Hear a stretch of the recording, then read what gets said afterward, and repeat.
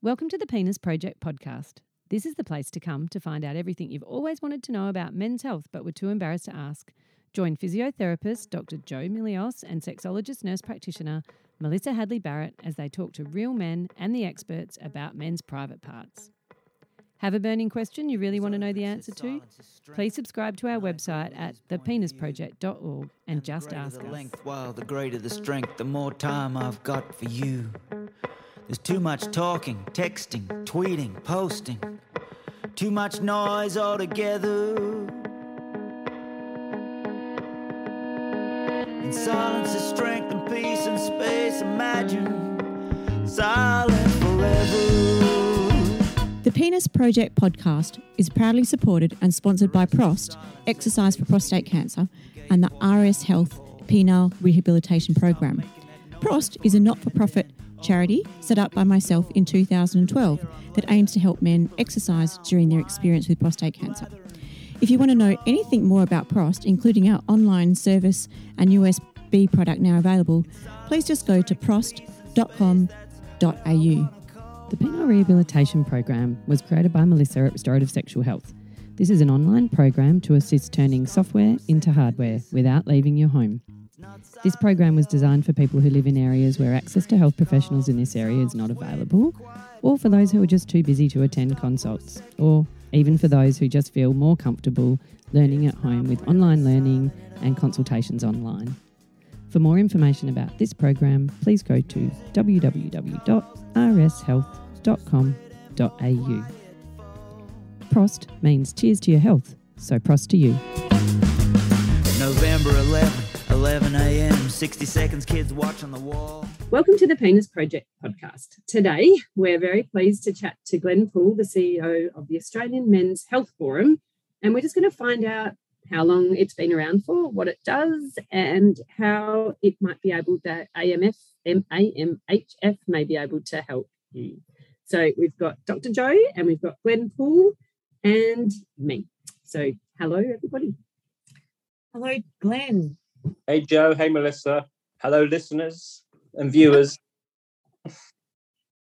Now, Glen, we are very privileged to have spent some time working with you in the last couple of years through your Men's Health Awards. In fact, our podcast was nominated as a newbie that had a little bit of interest last year, which we were really pleased about just because we were, starting up, and it was great to get that exposure. I've spent the last 15 years devoting quite a lot of time to men's health, and that's because I just found that there was major gaps.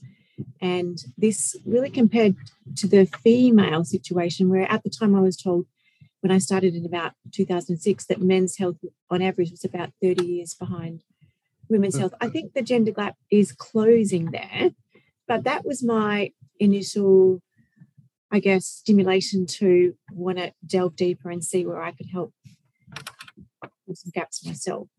What's your experience, Glen? Yeah, maybe I'll give you a sort of short version of my personal journey and men's health, because you may have noticed I am a man, and I have men's health myself. So I bring. Just like to say that in this day and age, looking like a penis owner doesn't necessarily mean you are a penis owner. So that we just have to. I'm glad you told us that you are a penis owner. Thank you. Probably the first time I've been called a penis owner. I've been called shorter versions of that. I'm trying to be very PC these days and just go penis owner, vulva owner. Yeah. Thank you for clarifying. So looking back, I struggle sometimes to sort of date exactly where my interest in men's health started, because as I said, I've been a born a boy, been a man all my adult life. So I've always, obviously, without realizing it, had an interest in gender, as we all have, but often in unconscious ways. But I usually say it's about the age of my daughter, who's now 25 this year, and so I was a full-time at-home dad. And so I had that real experience of being in a minority in the world of primary caregivers, and got very interested in the challenges that faced men who took on that role.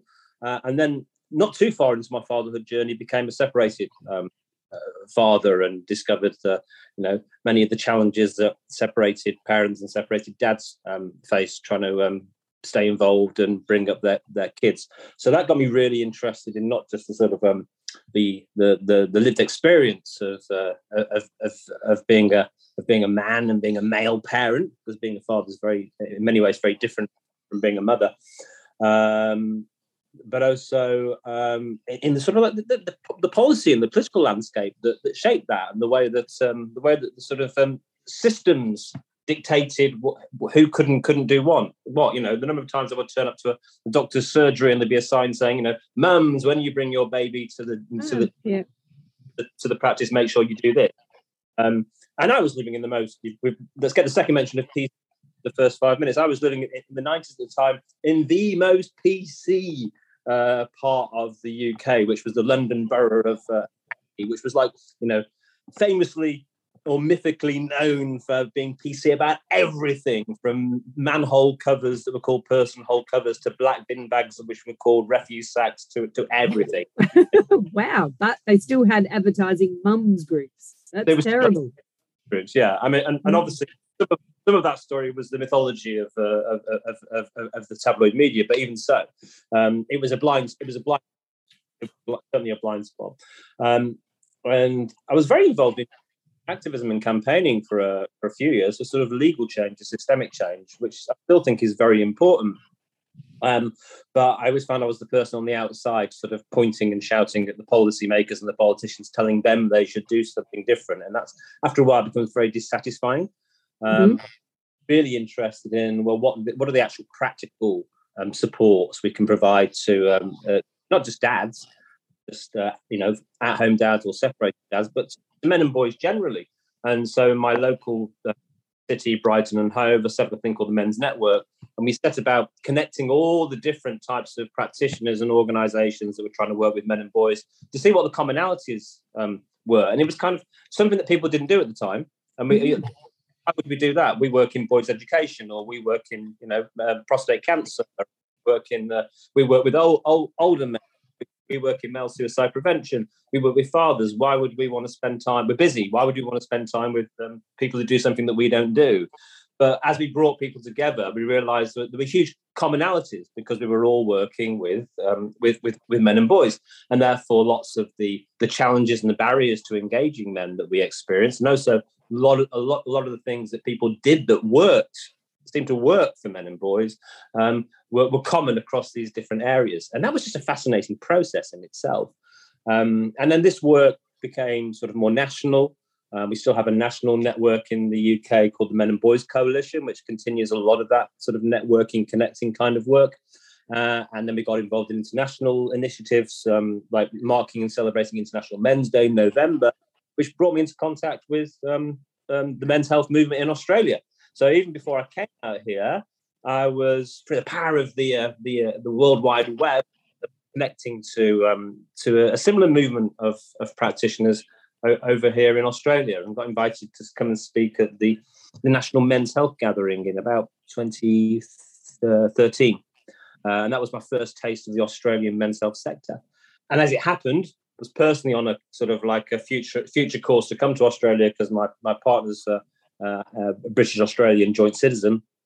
And when I came out here in 2015, I was very, very just perfect timing, or very fortunate, or maybe the right person for the job. I don't know what exactly it was, but the Australian men's, on a good day, I say it's because I was exactly the right person for the job. Another the right time. Timing's everything. Yeah. Timing's everything. Other days, I just wake up and go, "Man, you're a lucky fella," Because for me, I did the best job in the world. I've been doing this, which is connecting people with men and promoting and celebrating that work, trying to bring more profiles to work with men and boys in different ways for 25 years. But for the last 4 or 5 years, it's been my actual proper paid full-time job, which my family's delighted about. Are you still going on about men? Yes. Are you actually getting days? I do. I'm a CEO of a large organisation in Australia. Thank you very much. That's great. So you've actually turned your passion into your work. That's pretty lucky. Yeah, and that's thanks to a very mature men's health movement in Australia, which has been around. The first National Men's Health Gathering was in 1995 in Melbourne. So we trace our history back at least sort of nearly 30 years now, but it was always run by passionate volunteers. And it's only in the past 4 or 5 years that we've managed to get the government to recognise the value of funding an organisation like the Australian Men's Health Forum, which is where I got lucky in terms of doing the job that I love. Great. So tell us about the Men's Health Forum then. You've got some key objectives, obviously, but they're all, as most objectives are, they're quite wordy. So tell us in a nutshell, what does the Australian Men's Health Forum do, and how would our listeners be able to access you guys for information, help, all that stuff? Yeah, I'll start with the jargon and then cut through it. So, right. Australian Men's Health Forum is a peak body. We're already in sort of in jargonistic language. Peak bodies are organisations that represent a sector, like a trade. Peak bodies for physiotherapists or nurses or doctors or social workers or whatever. And we are for this quite difficult to define group of people called people who work with men. So we say we're a network of individuals and organisations who work in some ways to improve the lives and health of men and boys. It's quite wordy, but encapsulates all the different people that are members of our organisation. And then to make it more simple, I hope, we have a sort of an ABCD of what we do. We raise awareness of men's health issues, A. B, we promote best practice approaches to working with men. C, we connect people who are working with men, we connect the sector. And D, decision-making, big part of what we do, which is we're influencing decision makers. We're influencing the men's health policy landscape and getting politicians to put more focus on mental health as an issue. So we're not actually in the UK would be called a second tier organisation. So a first tier organisation is facing out to the public and providing support directly to the public, whereas a second tier organisation tends to support professionals and practitioners. So we're that sort of we don't have a doorway out to the public really. But most of our members do. So it's our members who are out there doing the work, supporting men and boys directly. Whereas we're in the role of people, championing those people through things like the Men's Health Awards, bringing them together to share and learn from each other through our gatherings, and then making sure that they have a voice at the political level, and that their work is recognised, and hopefully more of it is supported and commissioned and funded. And can you perhaps give us an example of a recent campaign that you've been involved with, maybe something from the beginning, and to how you might have been able to help that grow or be more exposed? Sure. So if I just go a little bit broadly first to say, men's health sounds really straightforward, right? It's the health of men, and then often for a lot of people they'll go, well, that's the things that men have that women don't have. So it's prostate cancer and anything penis related, which I'm sure is ideal for the Penis Project. Yeah, perfect. Men's health is more than just penis. Yeah. So is there a whole body attached to the penis? Not just a whole body, a whole network of social issues and all the rest of it. I know. My God. And here I was thinking it was all about just the penis. No, just joking. Yes, breaking news, folk. Interestingly enough, I spend most of my consults talking about heads, big heads rather than little heads, which is interesting because, that's really the biggest part. I'll remove the body. Sorry, I interrupt you with my silliness. Go. You can't on a penis podcast and not have a few penis jokes, can you? No, that's right. So yeah, there are other areas of physical health or mental health that you could point to as well, because men have different experiences. So there are certain issues like, heart disease. Men are 4 times more likely to die of heart disease than women before the age of 75. Most people have heard of the fact that men are 3 times more likely to die of suicide. So there's other areas that aren't unique to men, but they mostly affect men or affect more. And then there's even just like then the other end of that scale, you've got stuff like stuff where men aren't the majority, and because they're not the majority, they might not get a good service. So stigma or myth or lack of awareness, and so that would be men with breast cancer. I was just about to say that's probably the best example, isn't it? Men who get breast cancer. That's about 70% of all cases, I think. I think it's 1 or 2. It's 1 or 2%. It's very low, or certainly deaths. Cases might be more. So we might different things. But then there's issues like, being a male victim of sexual abuse, where sexual services are set up mostly standardly for women, and most people's perception of sexual abuse is it's something that men do to women. And yet there's a world of male victims out there who've been abused either by men and in some cases by women as well. So men's health starts to then open out beyond sort of the penis to other health issues and that impact men more, or health issues where men aren't getting a sensitive approach that responds to their specific needs. Eating disorder. Sorry, it's really interesting. I have last year I had 2 clients actually who came in with sexual problems, and when we got to the bottom of it, they were actually the victims of domestic violence from their female partner, and it was so hard to access services for those 2 guys, like really, really difficult. And so they came in for a problem that seemed totally unrelated, that when we got to the bottom of it, it ended up. Now, I was really surprised. I was like, I thought it would be much easier to access services for those men than it was. And do those services exist? Yeah, fiercely complex, and it without diving into that too much right now, to start answering your actual question, you'll find themes across all of these. So one of the ones is like stigma. So there's often more stigma attached. If you're in a minority and it's something that, men aren't supposed to have or experience, or is mostly a female issue, then there's a huge stigma. It's you're not just experiencing the problem, but you're also experiencing the stigma. You're experiencing people's response to that. There's also a real risk as well, because and that you find this across both mental health and being a victim of domestic abuse. If as a man you come forward as a victim of domestic abuse or even sexual abuse, there's a risk of perpetrator. So in reaching out for help, you then get that secondary kind of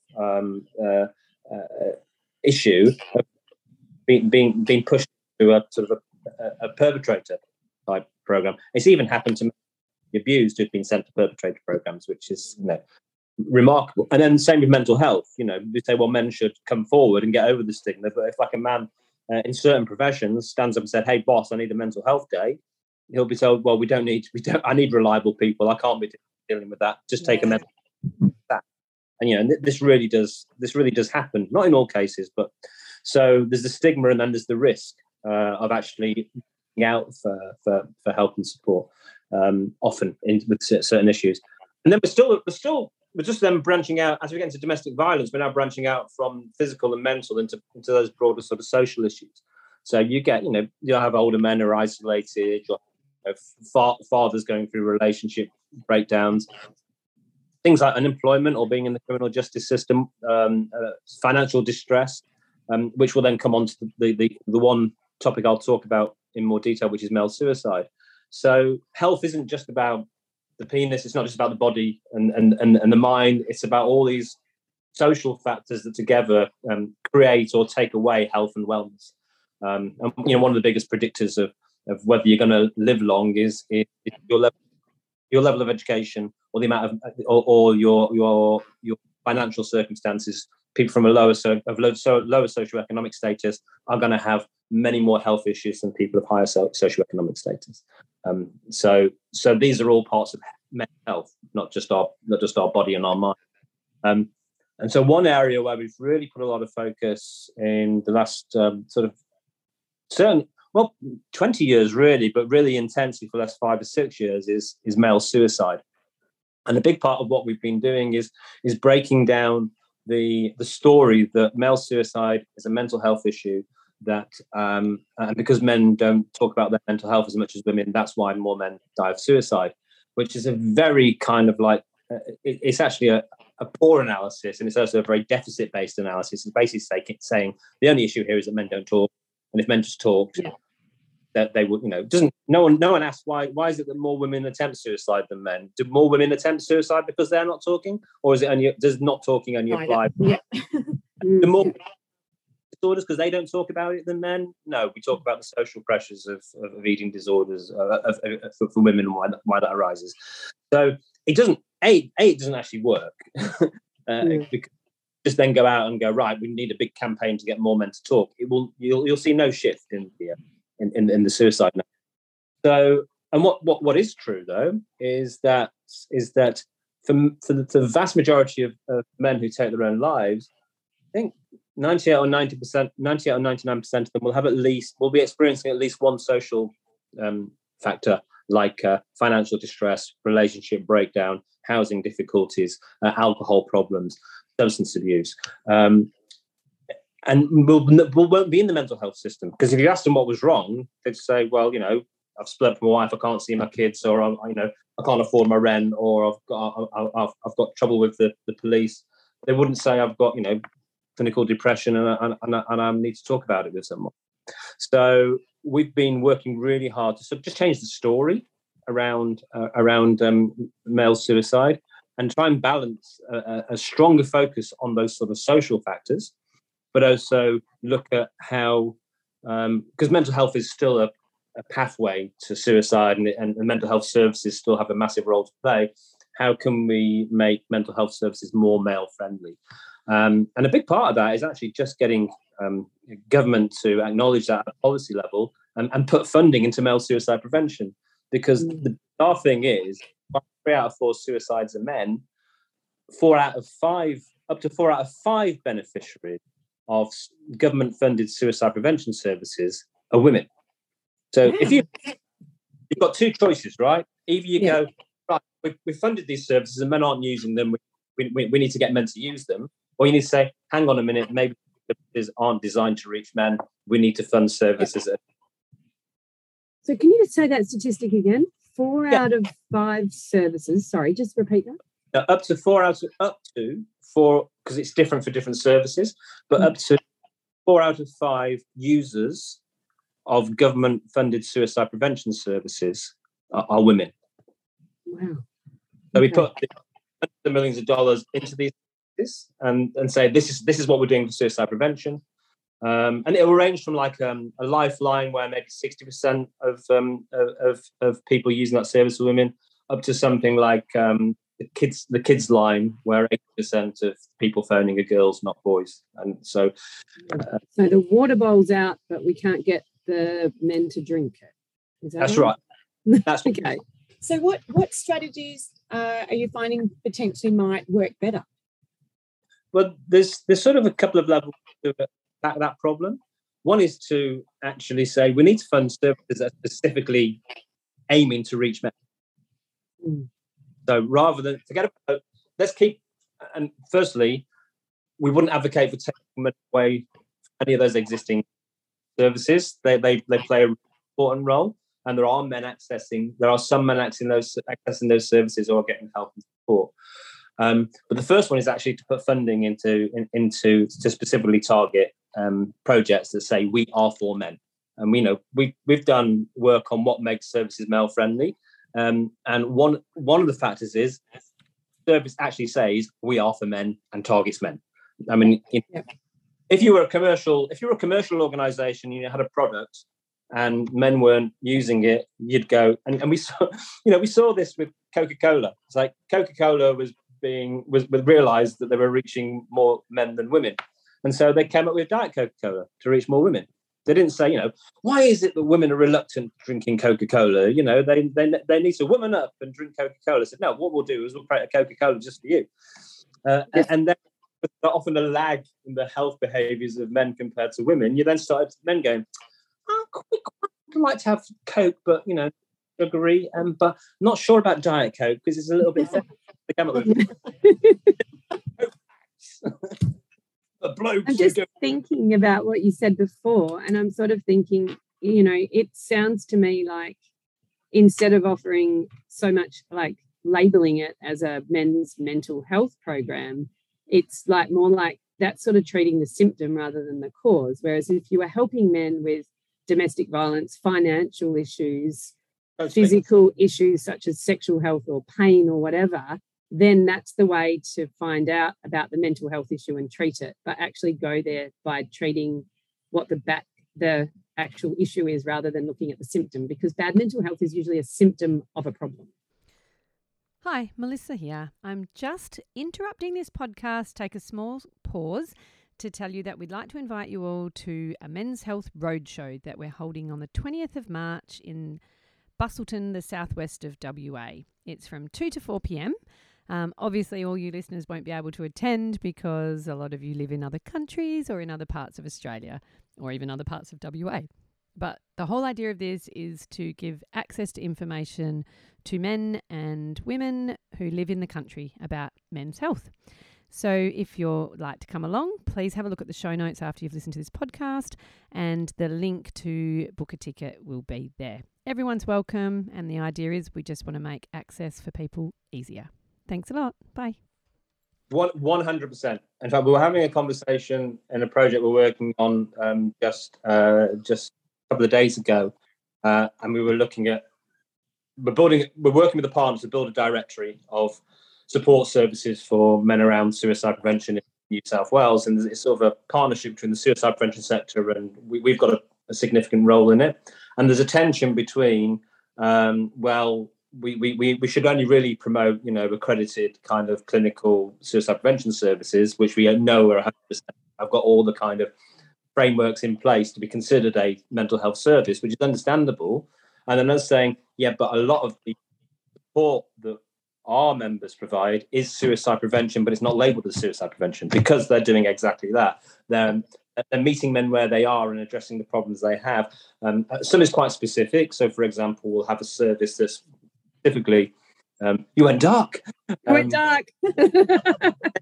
Actually, I wasn't moving enough and the light went off. My room's not used to me not jumping around like a crazy. Sorry, keep going. Some of it is specifically saying, if you've got an issue, you're separating from your partner, you can't see your kids, you're going to court. If you've got an issue, this is a service for you. But the next level down is and we had this conversation where we were saying things like into the protective factors, things like having social connection can massively reduce your risk, not just of mental health issues and suicide, but also a whole range of health issues. So we've got a lot of community-based men's support services out there, which are primarily just providing social connection. And then everything else is a bonus on top of that. So that's pretty much why I started my PROS program for men with prostate cancer. I didn't want them to feel like they were going to be obligated to go to a prostate cancer support group, because we actually have those, and apparently only about 5% of men actually access them every year. And I thought, well, this model ain't working too well. So I thought, what do men like to do? I thought men like to move, men like to exercise. So I set up a exercise program for men with prostate cancer in a football club. And that was 10 years ago now. And then I decided to call it PROS, which just means to your health. So the whole thing was to say, right, where do men feel comfortable? What is a masculine environment? And it's a program that's never really had any trouble getting a lot of people participating. And personally, I've always stepped back from it. Although I set it up, I've felt it should be a safe space for men to go along to. And we're kind of growing all the time. But I'm just reflecting on what I saw about 12 years ago wasn't working. And fits really well to your conversation. And that's the core of the men's health movement that I know and I'm a part of. It's been built by people like yourselves who have not sat around and said, why won't men engage with the service, or how do we get men to engage with the service? They've created support services and built communities that work for men. And Australia's fantastic for that. The men's sheds movement is a prime example. The men's sheds movement, you wouldn't label it a health service, and if you actually sent someone there on the basis that this is a health service and you'll get help with your health, it wouldn't work for you. But you go to any men's shed and you have and the mildest conversation about, I obviously go out and talk about men's health and mental health and male suicide. have any kind of conversation like that, and at least one bloke will always come up to you afterwards and go, yeah, I nearly took my own life, and they don't know it, but these old buggers are keeping me alive. And, men sheds are suicide prevention, but they don't prevent suicide. So, actually, the rate of suicide in the older population is higher than any age group. Is that correct? Depends how you slice it. Okay. So it tends to dip in early retirement. So if you take 65 as early retirement, it rises and rises in late middle age, and then starts to dip off in early 60s, early 70s, but then starts to rise again, and then you get this rocket at about 85 at the moment. So in terms of rates, and this is you need to. It's like if you understand cricket statistics, the number of runs you get and your batting rate are two different things. Same with death. So the number of deaths, the vast majority are in men aged 25 to sort of working age men. So about 70% of male suicides are working age men. But over 85 is a small population, but the rate is higher than any other age group. Can I ask you, sorry, just to take us away from suicide a bit, but sure. What's your biggest challenge at the Australian Men's Health Forum? Like, what do you think out of everything that you guys do is your biggest challenge? It's always the A. It's always the awareness raising, and I don't mean that in that broad sense. We need to make people aware that they need to lose weight, or that smoking's bad for them, or they shouldn't drink too much, or they should exercise more, because we kind of all know that, right? Yeah.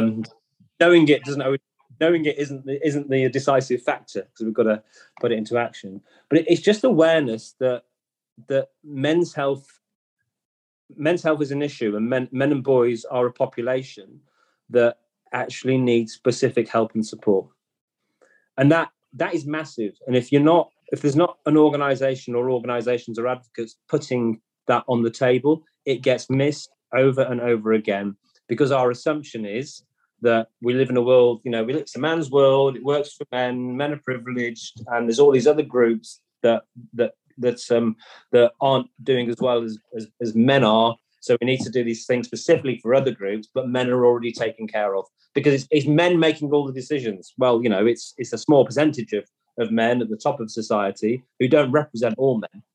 And so, you said about men's health being 30 years behind women's health, and you can track that. In any country, there's no country in the world where there'll be a men's health strategy before a women's health strategy. The only place in the world you get men's health policies is where there's a women's health policy first, and then 10, 20, 30 years later, people campaign and get a men's health policy as well. And then you look at, there's every level that we raised in a paper we wrote before I started in 2016 was the fact that men and boys, that the phrase was, by the person who wrote it, men and boys are bereft of administrative structures. Now, I've never met a bloke who says, the problem, Glen, is that we are bereft of those administrative structures. But as in that we don't have a men's health minister representing us? Yes, indeed. Yeah. It's that's not the word on the street, but the point is, there's not only is there not, we do have a national men's health strategy. That's a structure, but we don't have a men's health minister. We don't, and that men's health strategy is in preventative health. So it's very focused on the body and the mind. It's not looking at men's economic well-being or men's social well-being issues. And then when you get to states and territory level, there's only 2 states at the moment that have anything remotely like a men's health strategy, which is WA and New South Wales. But there's no specific funding allocated to strategy, so they're good bits of paper with little weight behind them. Yep. And yet you see, and it's hard to have this conversation without getting into what aboutism. And it's not like just because the women have got something, the men should have something. But when you look at what we've got in place for women, you have an office for women, and then you have a series of about 4 strategies around health, around safety, around economic security, and around participation in society. And that's at federal level, and then is passed down.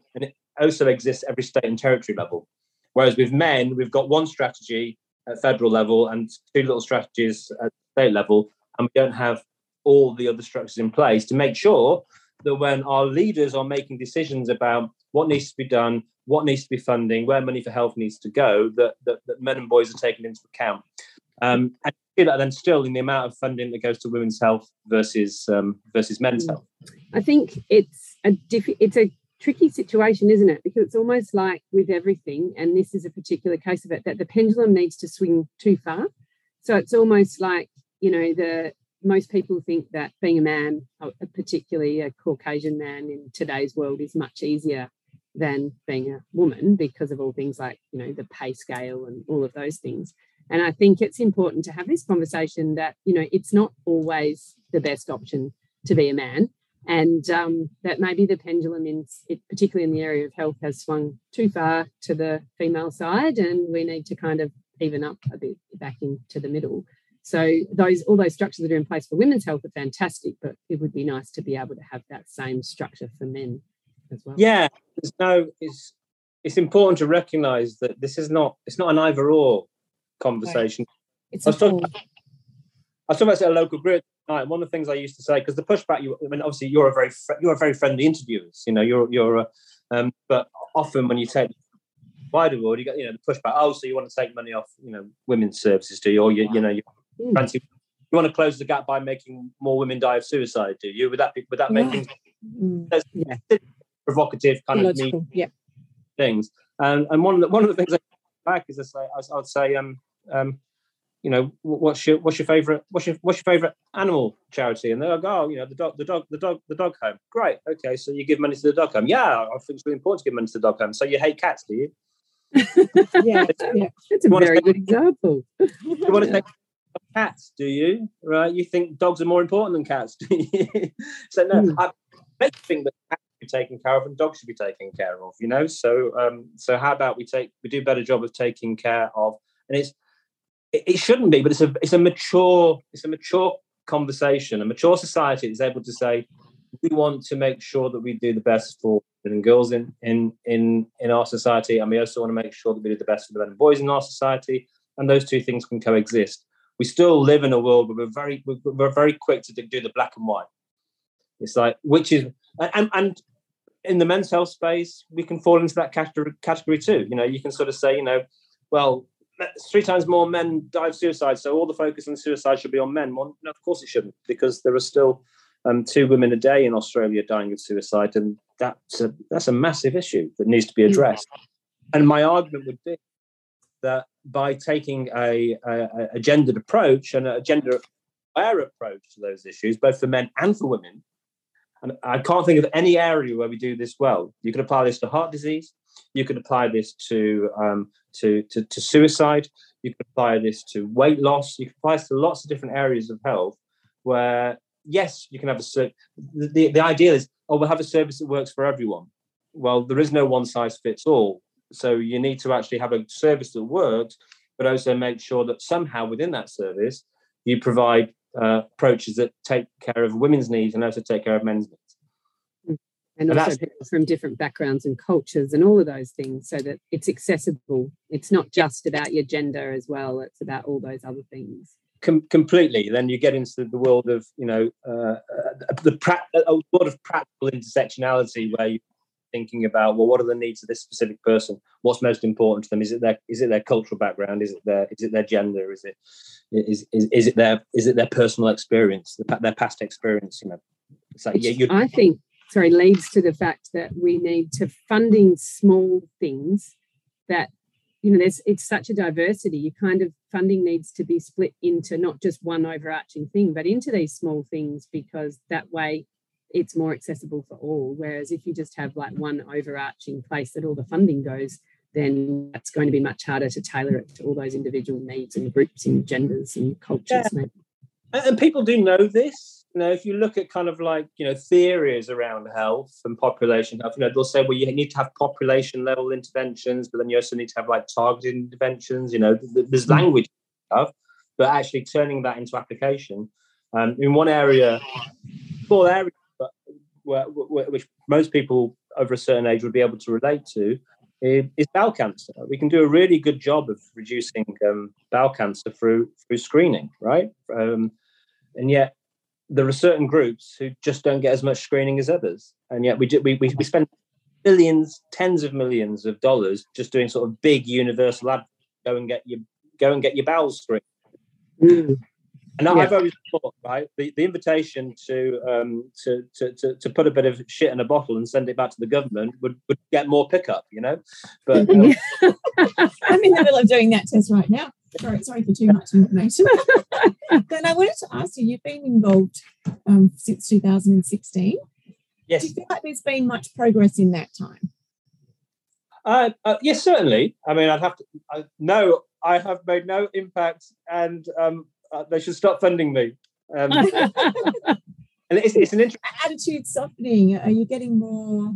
Yeah, definitely. So it's more working at that kind of strategic level. It's more like you're working like you're trying to move an ocean liner. It's not a nimble kind of thing that you can turn around very quickly, and it's hard to measure sometimes. You know, you can measure things like, we've got more people have joined as members, and we've got more people are visiting the website, and we've got more people coming to events. You know, and that in itself is important. That increased level of activity. But yeah, when you sort of see, we've seen some shifts at policy level. I mean, the very fact, first off, that we got the men's health strategy renewed and revived, we advocated for that. It was first written in 2010, had a couple of good years, and then was sort of like ignored.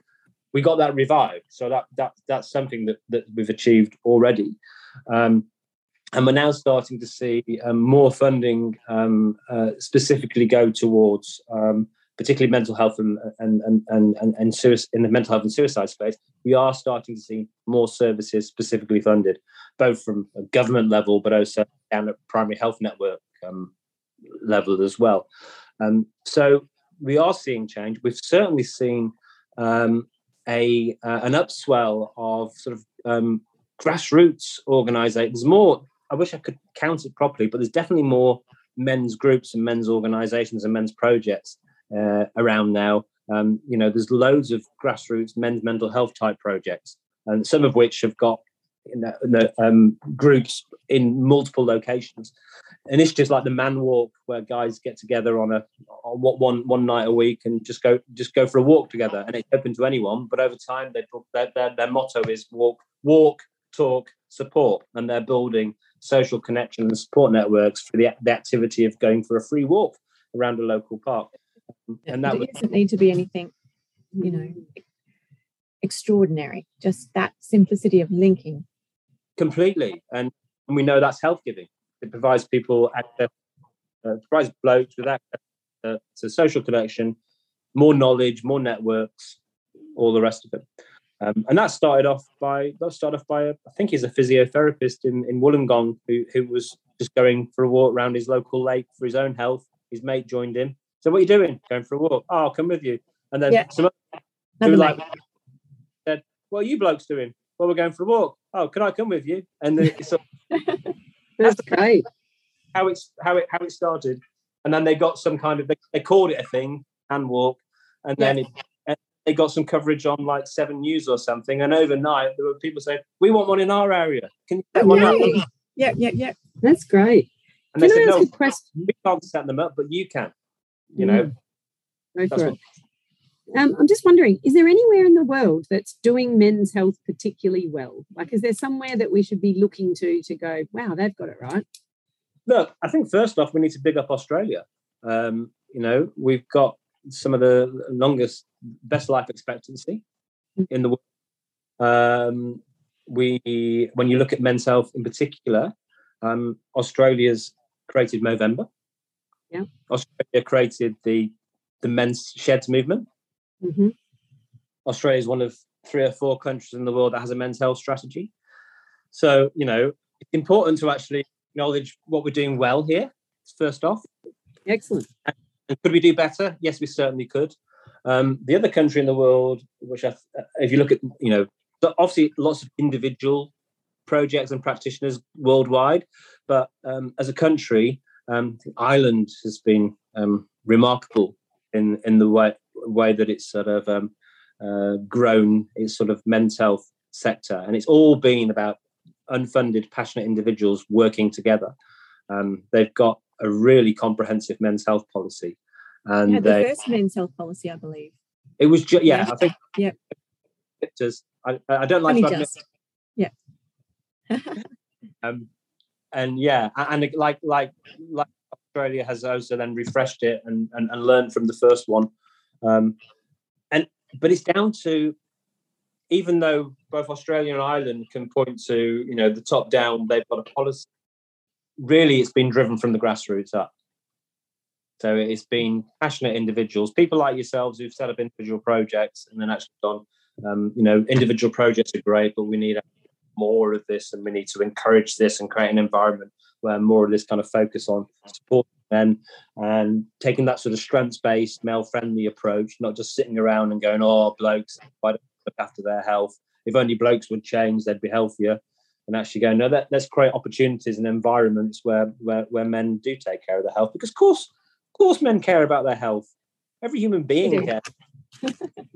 It's just easier to take care of your health if the environment around you supports that. It just mentioned earlier about the gender health gap with male survivorship. We know it's about 5 years on average, just by being born a male, that you have less life expectancy. I do see that closing gradually.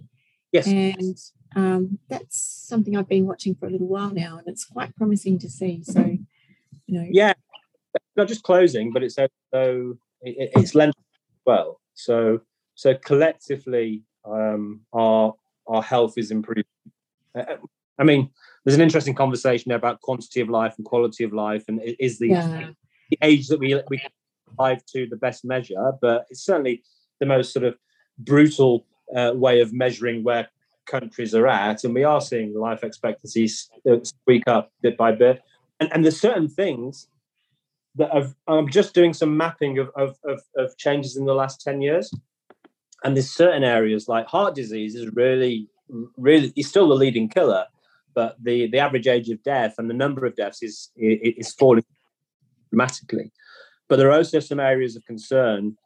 Some of the gaps aren't closing. So, I mean, heart disease is one of those ones where heart disease rates are going down for men, but they're going down for women a lot faster. And diabetes is slowly increasing, and it's increasing faster in men. So there's certain areas where I think we need to shine a light on that and say, hang on a minute, there's an issue here. Also, the gaps between the bottom 20% and the top 20% are really stubborn. They're not really shifting. In some cases, those health improvements are felt by the wealthiest and the healthiest first. Yeah. So you look at the whole overall average for the population, a lot of that is being pulled up from the top. It's not even a problem. Yeah, because if you've got financial problems, then that's first and foremost in your mind to deal with, and the rest of this kind of fades into the background, doesn't it? And this is why, I want to put on the table, boys' education is a men's health issue. So, very broadly speaking, the social determinants of health, the longer you stay in education and the higher education level, the longer you live. Someone once sort of calculated roughly for every extra year in education, you get an extra year of life. And that's a very broad kind of spectrum. It's a generalization, but that's one of the biggest. That educational level is one of the biggest markers of what social outcomes you'll have, how wealthy you'll be, how likely you will be to unemployed, how likely you'll be to be a smoker, be overweight, die early, all of those things. And our school system is not as good at educating boys as educating girls. And if we could get one area of policy onto the public radar to actually be attacked and addressed, I would love us to see us actively working to improve boys' education, because the level of education we give boys today is directly linked to how good men's health will be tomorrow. And that's not about educating boys about their health. That's just actually giving boys literacy, numeracy, a good rounded education. Perfect example of treating the cause and not the symptom, not waiting until someone gets sick before you teach them. We have Claire Eldley here in Perth, Western Australia, who set up the Kai Feller Foundation. She goes into schools and works on trying to have boys feel comfortable talking about their emotional resilience and building their emotional muscles, and those sorts of programs are now becoming nationwide. Yeah, those are important. And I'm also talking about just specifically education, as in, you're talking about teaching someone to read and write, and just making sure people leave school with an education so they have a longer life expectancy because they'll make more money and all those things. Yeah. And rather than just scooping up at the critical crisis level, or, trying to support those left behind. Yes. Well, this has been fantastic. So have you got anything else you'd like to say that we haven't asked you about today before we wrap it up? Oh, there's so many things that I can't pick out one. So I feel like I've probably talked for 90% of the time. That's the idea, because you're the person being interviewed. Me and my stuff. So look, can I thank you, and can I just then take this part of the podcast to say thank you for what you're doing. Thank you for the work you do out in the world, and for providing the platform here for all the conversations that you're hosting. I think it's a wonderful thing you're doing, both in your day jobs. Great. Well, thank you so much, Glen. And we both feel very honoured to be able to work in the men's space, particularly when we don't have penises. So it's an honour for us. And just one final thing, how are our listeners best able to reach out to you for support or guidance to support services? Yeah, so best place is just to search for the Australian Men's Health Forum on any search engine. Find us on our website and our socials. So yeah, Australian Forum or AMHF will take you to our website. Right. Thanks very much, Glen. Thank you. We look forward to putting this on air. Thanks, Joe. Thanks, Melissa. I'm gonna tell you about a boy who lives inside me. He's been there all of my life. Hi, this is Dr. Joe. Thank you so much for listening to our podcast. We're getting so many emails, so many questions and so much feedback. And Melissa and I are absolutely thrilled about this. What we'd really love you to do, though, is to share our podcast with anyone you think might benefit, including any man in your life. Simply download using your favourite podcast app or subscribe to the penisproject.org. You'll get a weekly email and new releases, and this helps our podcast get more people. And if you write a review and subscribe as well, we'll get known more widely across the globe. Meanwhile, let's keep the conversation going. Women, just a mystery to me. I've got a boy of my own now. It fills me with pride to see him growing so fast into a man.